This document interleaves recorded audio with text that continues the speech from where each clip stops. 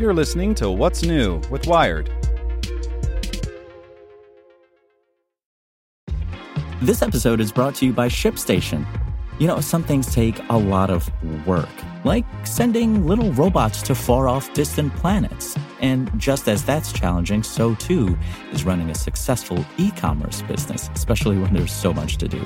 So I want to introduce you all to ShipStation. Now, I love using ShipStation because of its easy-to-use dashboard, which makes managing orders and printing labels a breeze and super smooth. Oh, and the customer service is just out of this world. It's exactly what you need to help grow your business. Sign up for your free 60-day trial at shipstation.com/technews. That's shipstation.com/technews.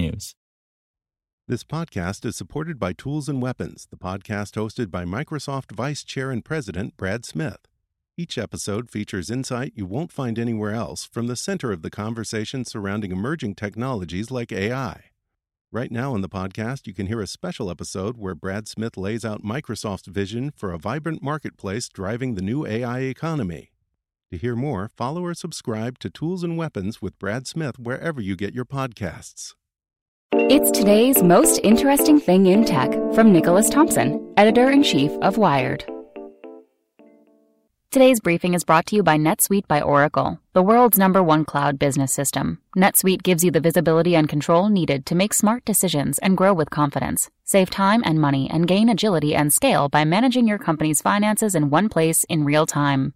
From your desktop or phone. Start today. Right now, NetSuite is offering valuable insights with a free guide, 7 key strategies to grow your profits at netsuite.com/wired. Get your free guide at netsuite.com/wired. The most interesting thing in tech is that a story just broke that the client list of Clearview AI has been hacked. And that sounds really bad, right? Clearview AI, that super scary AI company that has compiled the database of 3 billion faces. That's bad. Hacking, that's bad. Put that together, it must be really, really bad. Actually, I don't think it's that bad. So what the hackers appear to have gotten is just the client list, meaning here are the police departments, here are the companies, here's whatever that is using Clearview AI. That is information that journalists have been FOIAing, lots of people have wanted. You can actually make the argument that though one never likes hackers, one should never support what hackers do, particularly if they break the law. This is information that is in the public interest to be out there. Also, it doesn't seem like any individuals are going to be harmed by this. Clearly, Clearview, the company, will take a reputational hit, and there are probably some clients that were using it in secret that will take a reputational hit.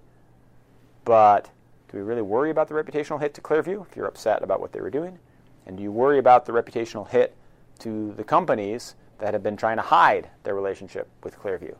So neither of those things seems on its face awful. Though again, to repeat, one shouldn't support hackers, particularly if they break the law. Lastly, though, there is one thing to be concerned about. This suggests that the security at Clearview AI is not great.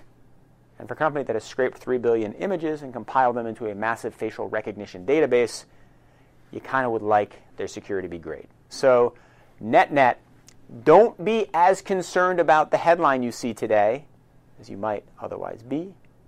But if this does lead to something really bad, a hacking of their database, which is not what's happened, if it does lead to that, yeah, then worry.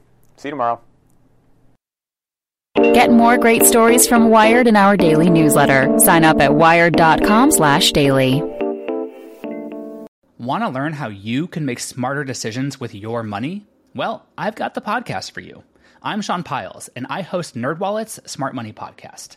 Our show features our team of nerds, personal finance experts in credit cards, banking, investing, and more. And they'll help you make the most of your money while cutting through the clutter and misinformation in today's world of personal finance. You'll get clarity on strategies to help you build your wealth, invest wisely, shop for financial products, and plan for major life events. Listen to NerdWallet's Smart Money Podcast wherever you get your podcasts.